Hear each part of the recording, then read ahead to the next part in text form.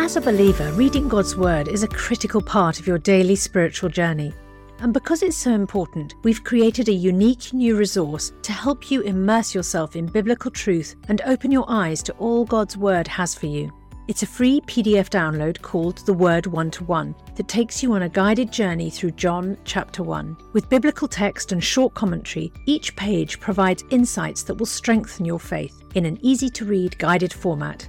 There's truly no other resource like this. Download your free PDF copy today at premierinsight.org/resources. That's premierinsight.org/resources.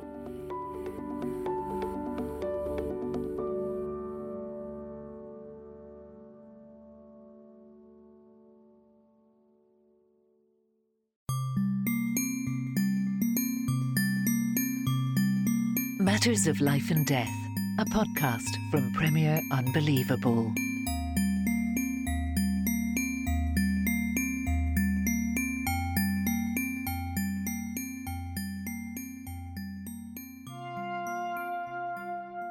Well, hello and welcome to Matters of Life and Death. As always, I'm Tim Wyatt and I'm joined by my dad, John Wyatt. Hi, Dad. Hi, Tim. It's good to be here. And we're really pleased to have a guest with us this week. That's Chris Goswami. How are you, Chris? I'm great, and it's great to be here, Tim. Thanks.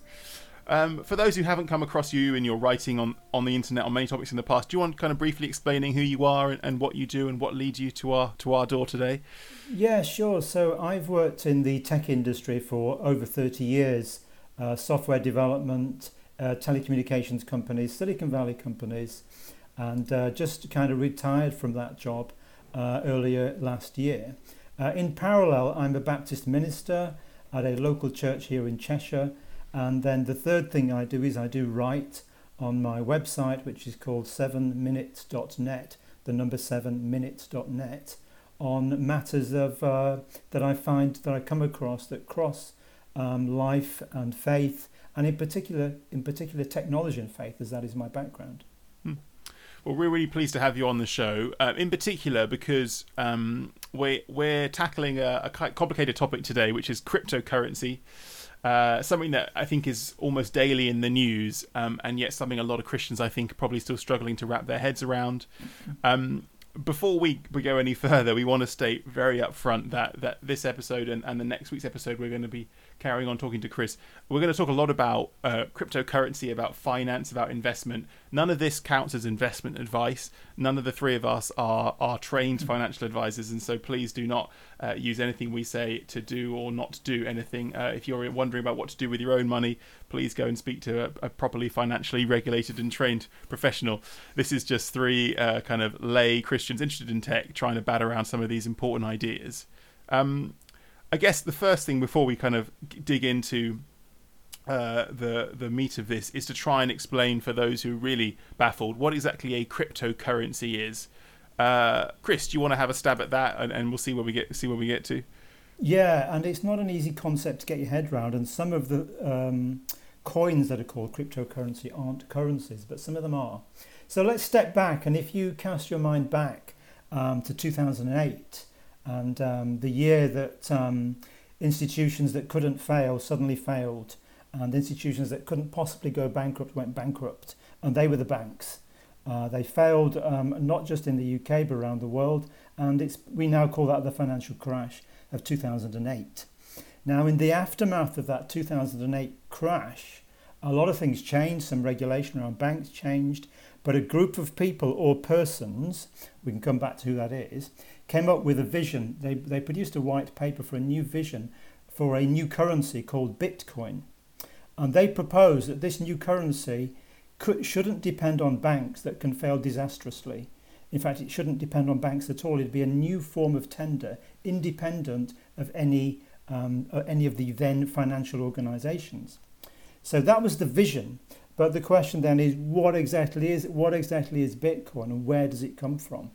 So I'm going to use a comparison here of digging for gold, which I think is something that if we haven't done, I haven't done it, but we all understand that.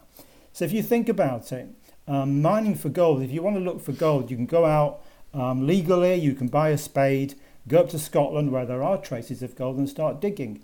And if you're really lucky, you might find gold. We call it mining. obviously on a more industrial scale, most of the time that's how gold is mined. Well, bitcoins also are mined. They are mined, but not by digging holes in the ground.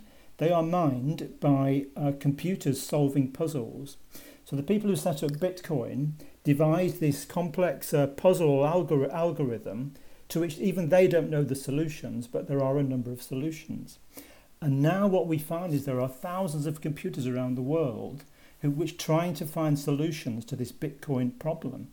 Every time they find a solution, everybody else in the Bitcoin network, in the Bitcoin chain, agrees that the person who found the solution, the next solution, owns a Bitcoin.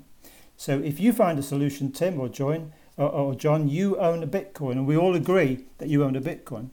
So that's one similarity to gold. Another similarity to gold is that if you think about it, gold doesn't actually have any value intrinsically in itself. It's just a metal. It's shiny and it's yellow and we like the look of it. It has value because around the world we've all agreed that gold, an ounce of gold, is worth so much in dollars or pounds. So similarly, enough people have agreed around the world that when you find a solution to this puzzle and you get a Bitcoin, that has a certain value. So then it becomes usable as a currency for which you can use to buy and sell on the internet. Now the kind of third bit of this, if you like, and then I'll stop, is the whole network of computers around the world that are searching for Bitcoins, and there are thousands of them. They monitor every transaction, every Bitcoin transaction that occurs on the internet. So let's say I bought a pair of trainers on Amazon, and you can indirectly use Bitcoin on Amazon. Let's say I bought a pair of trainers. All the thousands of computers around the world that are managing Bitcoin agree that Chris Goswami now owns one less Bitcoin. Let's say it's an expensive pair of trainers. One less Bitcoin, and Amazon has one more Bitcoin. And we call that network of computers that monitor and manage Bitcoin transactions around the world the blockchain. It's a technical term, but that it just means this online ledger. So that's the idea. It's you could then ask the question, well, can I use my computer or can you use your computer to mine Bitcoin? And the answer is yes, you can download free software to mine Bitcoin. But realistically, you need a warehouse full of computers to realistically have a chance to solving this puzzle. In much the same way that you could buy a spade and go off, down the road and say, I'm going to dig for gold. You can definitely do that and you might find some, but you probably won't. You need industrial equipment and intelligence. So that's I hope that helps just set the playing field there. Yeah, that's really helpful. Thanks so much, Chris. I guess what is interesting and what is new, I mean, we've had digital money, as it were. Traditional currencies, pounds and dollars, have people are very familiar that you can buy and sell and send money over the internet. And in fact, the vast majority of transactions in old currencies now happen that way. Cash is a vanishingly small proportion of that.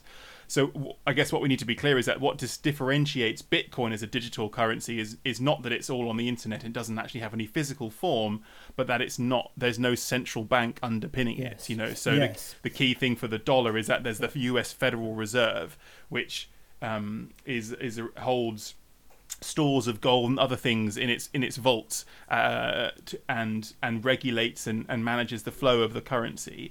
And a key thing that Satoshi Nakamoto, the person or persons who invented Bitcoin, wanted to avoid was that there should be no one single central bank that could control this currency. It's often called decentralized finance, or DeFi, because it's kind of belongs to everyone, and that's the key critical, I guess, breakthrough of the blockchain, is that it allows you can trust that Amazon does have one more Bitcoin and Chris has one less, because the blockchain is a public ledger, but it is irreversible. Once a transaction's been added to the blockchain, it can never be taken away and can't be tampered with. So you've absolutely hit a key point there, which is that when we do normal transactions, either in real life or on the internet, as you pointed out, Tim, financial institutions are involved. So I might use my Visa card or MasterCard or American Express. They're involved. Then it gets settled by a bank, HSBC or Barclays. They're involved at that point. And as you pointed out, a key difference here is there are no financial institutions involved It's kind of crowdsourced, if you like many things on the internet, that we just agree. So the three of us just agree between us as we could that Chris now owns one less Bitcoin and somebody else owns one more Bitcoin. But there's no bank, there's no credit card company, there's nothing like that. Correct.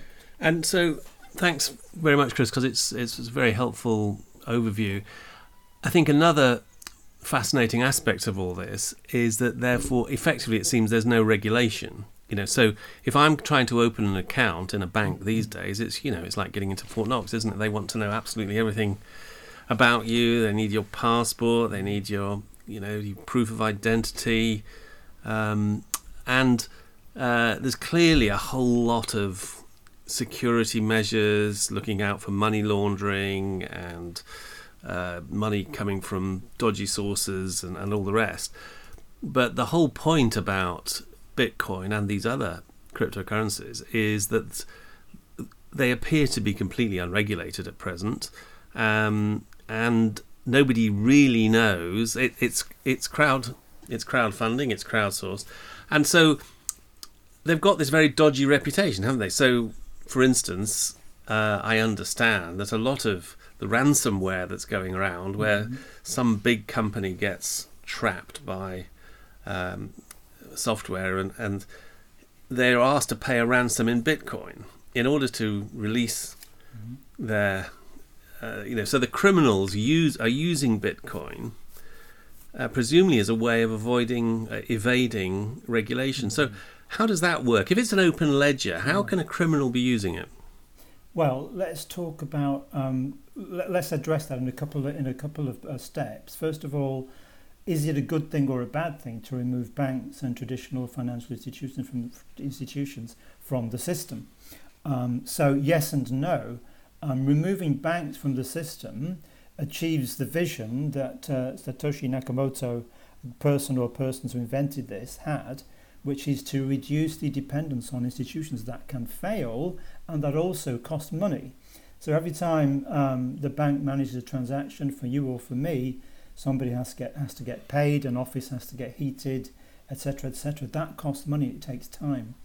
On the other hand, as you've kind of intimated, banks have a pretty clear idea of who's spending money, and they have a reputation of blocking financial activity, which appears illegitimate. So I think we would all say that the banks are not perfect, but at this point they are well regulated.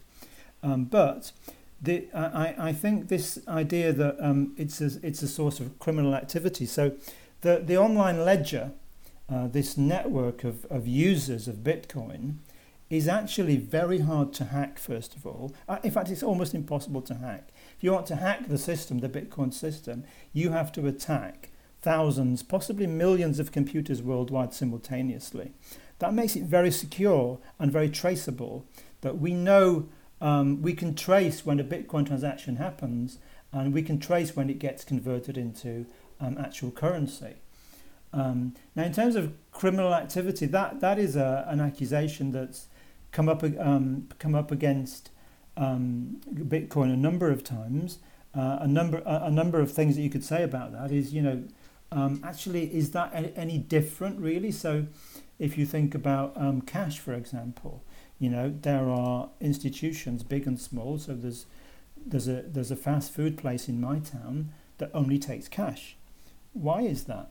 I don't know. It might be legitimate, or there may be a tax incentive for them, an illegal tax incentive. And so there is actually a lot of unethical trading going on anyway. Now, there's very little actual hard evidence that more unethical activity is happening with crypto than with other forms of payment. So just again to clarify, for my own understanding, when a criminal is using Bitcoin, everybody would know like the IP address of the computer or whatever, but they wouldn't necessarily know precisely who was operating it. Or is it possible to use software techniques to hide your identity? There have been yes, you can use software techniques to hide your identity.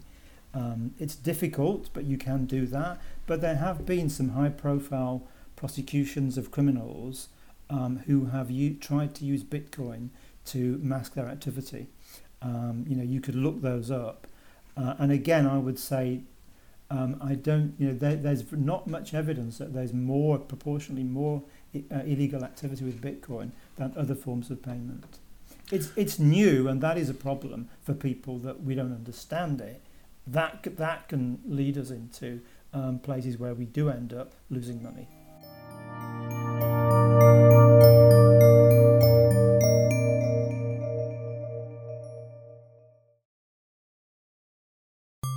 You're listening to Matters of Life and Death, a podcast from Premier Unbelievable. The kind of the thing that triggered us deciding to tackle this as a topic on Matters of Life and Death really was what's being called crypto winter. So that's this kind of probably about 9, maybe even a year, where the value of Bitcoin most prominently, but a whole host, if not all, cryptocurrencies has been plummeting after a kind of peak during the kind of earlier years of the COVID era, and with it, lots of kind of high-profile crypto institutions. Most recently, FTX, which is a kind of exchange where you could buy and sell different cryptocurrencies and convert them from different into traditional currencies, completely fell apart, and its kind of leadership has now been arrested and charged with various kind of fraudulent activity, and several others. Do you think, well, I guess one, what is going on here? Why is the kind of sector taking a battering at the moment? And two, this is kind of creating a lot of nervousness or anxiety among people who might have invested in or kind of considering that. Is that good anxiety, or should we say actually this let's take a step back and calm down? It's not the end of crypto as we know it.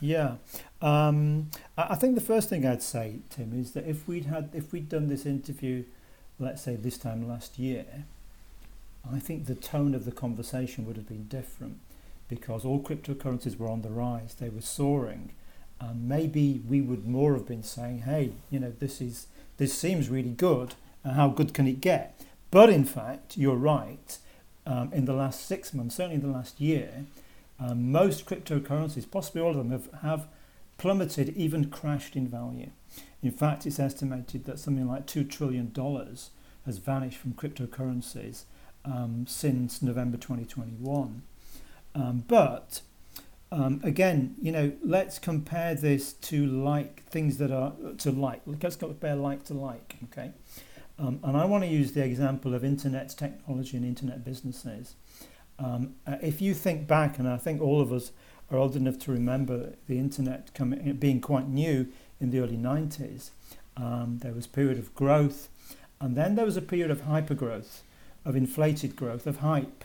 And around 2001, we had what we call the dot-com bubble, where actually hundreds of companies that were overvalued, overinflated in value, either went bust or lost share value. So the company that I worked for, which was a company called Open Wave Systems, Silicon Valley-based company, in 2001 its share value was, or before the crash, was something like $400.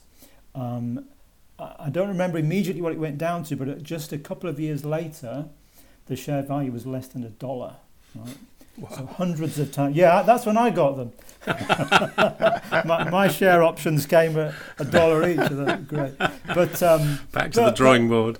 Yeah, but here's the thing. And some people became very rich, and some people lost lots of money. There were stories in Silicon Valley of gorgeous ladies going out with very geeky software engineers, marrying them. So that wasn't you, Chris, then, was it? That wasn't me, actually. Oh, no, I wish it was. No. That's marrying them and divorcing them and taking half their money. So it was an absolute inflation and then a plummeting. And that kind of bandwagon, that isn't that unusual with disruptive technologies on the internet. It's not that unusual. So another example, I used to work on a school governor's board with some other chaps, and I remember one of the guys coming in one day. He worked for AstraZeneca, very creditable, well-known pharmaceutical company, and we had a chat. He says, "Oh, it's terrible. The share price of AstraZeneca has crashed. It's crashed." And I said, "What? You mean what? It's gone down 10% or something?" He said, "Yeah, 10%, almost 10%." And I said, "My company does that every week." It's up 10, it's up 12, it's down 9. That is internet technology. It's just most of us are not in that area. And even in crypto, there have been other crashes, not as big as this one, but other crashes due to over speculation. But the cycle repeats, and some would say, we on this podcast are not offering investment advice, but some people would say that this is the right time to invest. And I think it's interesting that like Bitcoin has halved in value from something like $36,000 per Bitcoin to 15 or 16 now, but it's still there at a quite high value. There are still millions of people using it, and it's a resistant network. It's still continuing. It still has millions of followers. I think it comes down to what we're used to and what we're not used to. But speculation, of course, has been around for centuries, hasn't it? I mean, I'm remembering about the Dutch tulip boom, wasn't there? I mean, so this idea of massive speculative gambles, really, followed by disastrous crashes and people losing all their money and so on, it's not new, but it does seem... there's something about the whole internet fintech world, isn't there, which encourages it's so easy to click, online gambling, isn't it? And I just remember the stocks and shares, what was that video company where a whole bunch of day traders GameStop, yeah. That's right. Pumped up the They stock, pumped it up, made a massive profits, then it went... Then it crashed. Crashed. So, in a sense, I mean, at that end of the market, it's very much like a casino, isn't it? It's a form of gambling. Well, I think there certainly are some people who view it as gambling, and it can be gambling. And I think on the next edition of this podcast, we're going to talk about ethical arguments from the Bible, and you could. There is this thing, this FOMO, fear of missing out, as well. However, I guess what I'd say about that is, some people say it's like, isn't it a Ponzi scheme where it's just you're just actually waiting for the value of this thing to rise and pulling in more people to invest in it, so that the bitcoins that you've got will go up in value. Okay, but that actually isn't that different to investing in many other assets or commodities. If you invest in gold, you're just sitting there with an ounce of gold, or ownership of an ounce of gold, waiting for the price to go up. So if you're if people are doing this as part of a portfolio, or they're doing it because they are happy with the ethics, and we'll come to the ethics soon, and it's part of their investment portfolio, then I think I would not agree. It's like gambling. It's only as like gambling as investing in many other commodities, or even some companies. You invest in. Go on. Sorry, Chris, but isn't the difference between traditional investment and again, not an investment advice, not a financially trained person, but if you invest in, even some of those .com companies that were absurdly overvalued, and there was a necessary, though painful, correction, they did provide services. Pets.com is a classic example. Like, it did actually sell pet food. It probably wasn't worth what people thought it was, but it sold a service that had value. And similarly, if you invest, even if you're buying and selling oil or some other commodity, oil is not a mythical substance. It exists, and you can take a barrel of oil. You could just hold on to it and wait for the price to go up and sell it, but you could also use it to power your car or to run a generator. And I guess the argument often goes that, unlike this, cryptocurrencies are completely intangible, and they have no functional utility except to fluctuate in value, and so you hope to buy low and sell high, particularly because they're so volatile. They struggle to actually act as a currency, because imagine the pound in your pocket was worth one day, it was worth 72 cents, let's say, in the US currency, and the next day it was worth 70,000 cents, and then the next day it was down to 70 cents again. You can't actually use that as a unit of exchange because it's far too volatile. Traditional currencies, they change in value, but by fractions of a percent. So realistically, the argument goes, I'd love to hear your response to this, cryptocurrencies are actually just speculative investments, but unlike traditional investments, it's thin air, and so it is purely kind of tulip mania, but you can't even, at least you could plant a tulip bulb in the ground and have a beautiful flower. Yeah, no, so I think this is a strong argument against cryptocurrencies and Bitcoin, but it's not as one-sided as you've just said. So it is true, I think I would agree, that if you invest in stocks and shares or as part of a balanced pension portfolio, as I have, and perhaps I'm sure you have as well, and so my pension portfolio is in what's called ESG funds, environmental and socially well-governed funds. And so, I do that because my investments hopefully are used to provide jobs, for companies to grow, to provide education, provide work, and I'm investing in that. And I think that is a strong argument. However, proponents of Bitcoin and cryptocurrencies would say, well, it's not as intangible as you suggest. If you invest in Bitcoin now, the network is so big, you are investing in a network and you are investing in technology, which we'll come to later, this blockchain thing, which is used in other industries to support other industries. You're investing in a world of, in a new industry, in an upcoming industry. And it is true, actually, that, your big City of London financial organisations, they are now employing bright young people to pursue solutions based on cryptocurrencies. Wall Street, City of London, they are employing people now to pursue solutions based on cryptocurrencies. So not to the same degree, but it's not true that you're just investing in something waiting for it to go up. Yeah, thanks, Chris. Can I just raise another sort of ethical issue, which is about the amount of energy that is used to generate these to perform these mathematical puzzles. As you say, there are thousands, if not millions, of computers as we speak, whirring away, chewing up energy, doing nothing more useful than trying to solve a mathematical puzzle. And apparently, the people, these so-called Bitcoin miners who are most successful, have warehouses full of these things. And people have calculated, haven't they, the amount of energy that's being consumed, the amount of carbon dioxide that's being created, and it's equivalent to a sort of small to medium-sized country, apparently. So isn't that a major problem for the use of this kind of technology? Yeah, and I think, again, I would largely agree, but again, it's not nearly as one-sided as that. But so, for example, when we were just chatting before we started recording, I was just mentioning there's a guy in my town. It's a very small town I live in, only 12,000 people. He's a couple of streets away. And this fellow has, in his basement, 168 computers, and those 168 computers are doing nothing except mine Bitcoin, and he hasn't turned his heating on for 2 years. And he's even offered his immediate neighbour spare heat. The immediate neighbour is the plumber, but he did. I don't think he went for it. But so this is an argument, and particularly in the current climate, pun intended. There is this completely irresponsible.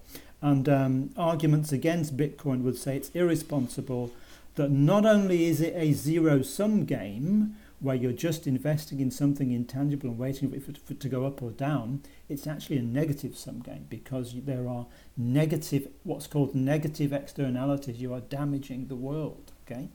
Now let me just give the opposite arguments to that, because there are opposite arguments. First of all, it isn't just solving mathematical puzzles. There are people now whose jobs in financial institutions depend on cryptocurrencies and bitcoins. It is an upcoming industry, number one. Number two, you have to compare it to traditional finance and banking. So, for example, if you walk through the City of London, there are offices and they're all lit, and there are computers and there are computer servers that are using electricity. There are cooling systems to cool them down. So there is also energy being spent on traditional finances as well. The last thing I'd say, again, to somewhat mitigate this argument against Bitcoin, is that I believe that Bitcoin now uses worldwide something like 2/3 renewable energy. Okay, so 2/3 of its energies, renewable sources. You could still argue, well, that energy could be used to provide jobs, etc. But 2/3 of it is green energy, and that's happened because most of the mining operation that used to be in China, and it was using dirty energy, coal-fired energy. Most Bitcoin mining is now done outside of China. Very interesting. I suppose it really depends on I guess your kind of optimism for the future of the sector. As you say, if you see Bitcoin as a, it's barely 15 years old, it's a kind of nascent technological breakthrough that we're still figuring out. Every Bitcoin transacted, every Bitcoin mined could be seen as an investment in a future kind of financial model which could revolutionize the next century. And the counter argument, I suppose, is that this is ultimately a large and more technology complex version of something like, tulip mania, where for years people became convinced that, tulips held huge value and there were crazy auctions and prices, and then overnight the delusion broke and it crashed, and suddenly we realized that these are just flower bulbs and they're worth a few pence at most. Do you worry about the future of the sector? Do you think that the crypto winter might not just be part of an up and down, but might actually be the kind of beginning of a complete the bubble bursting? I suppose my perspective coming from the tech industry, I don't know. I do believe that Bitcoin is here to stay. I believe the technologies that underpin Bitcoin are very much here to stay. And actually there are also, which we haven't talked about yet, but there are some fairly strong ethical arguments in favour of crypto and Bitcoin as well. So I think that would be my view. Brilliant. All right. Well, we've reached the end of this episode, unfortunately, but I'm pleased to say we'll be joining Chris again next week to take the conversation on, digging into looking at some scripture and some kind of Christian thinking around investment, finance, and trying to apply that to this brave new world of cryptocurrency. So looking forward to that. Thanks so much, Chris, for coming on, and thanks everyone for listening. I hope it's been interesting. As always, if you'd like to find out some more resources, there's plenty of stuff to read and listen to and watch at Dad's website. That's johnwyatt.com. You can follow up Chris, 7minutes.net, if I got that right. Yes, that's right. Yeah. And you can get in touch with us by emailing molad, MOLAD, @premier.org.uk. But otherwise, we'll see you next week for part 2 of cryptocurrency and Bitcoin.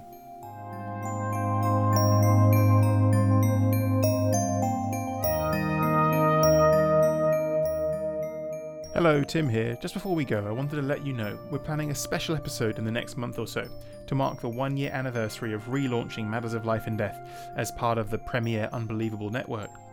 We're going to be dedicating an episode, or maybe even 2, to answering questions from you, our listeners.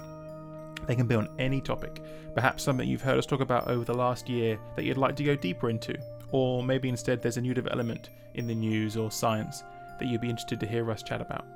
We can't promise to answer every question we get, but we're definitely going to try to squeeze in as many as possible into this special omnibus episode.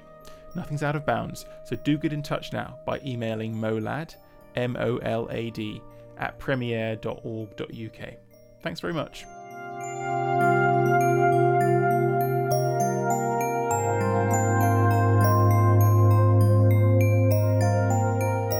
You've been listening to Matters of Life and Death, a podcast from Premier Unbelievable.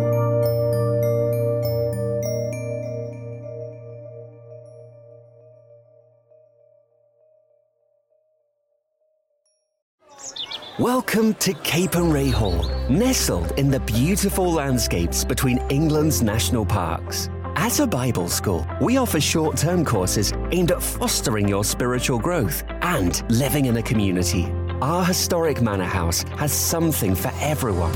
You can enjoy indoor and outdoor adventures, connect with students from around the world, and learn how to deepen your relationship with Jesus Christ. Search Capernwray England for more information.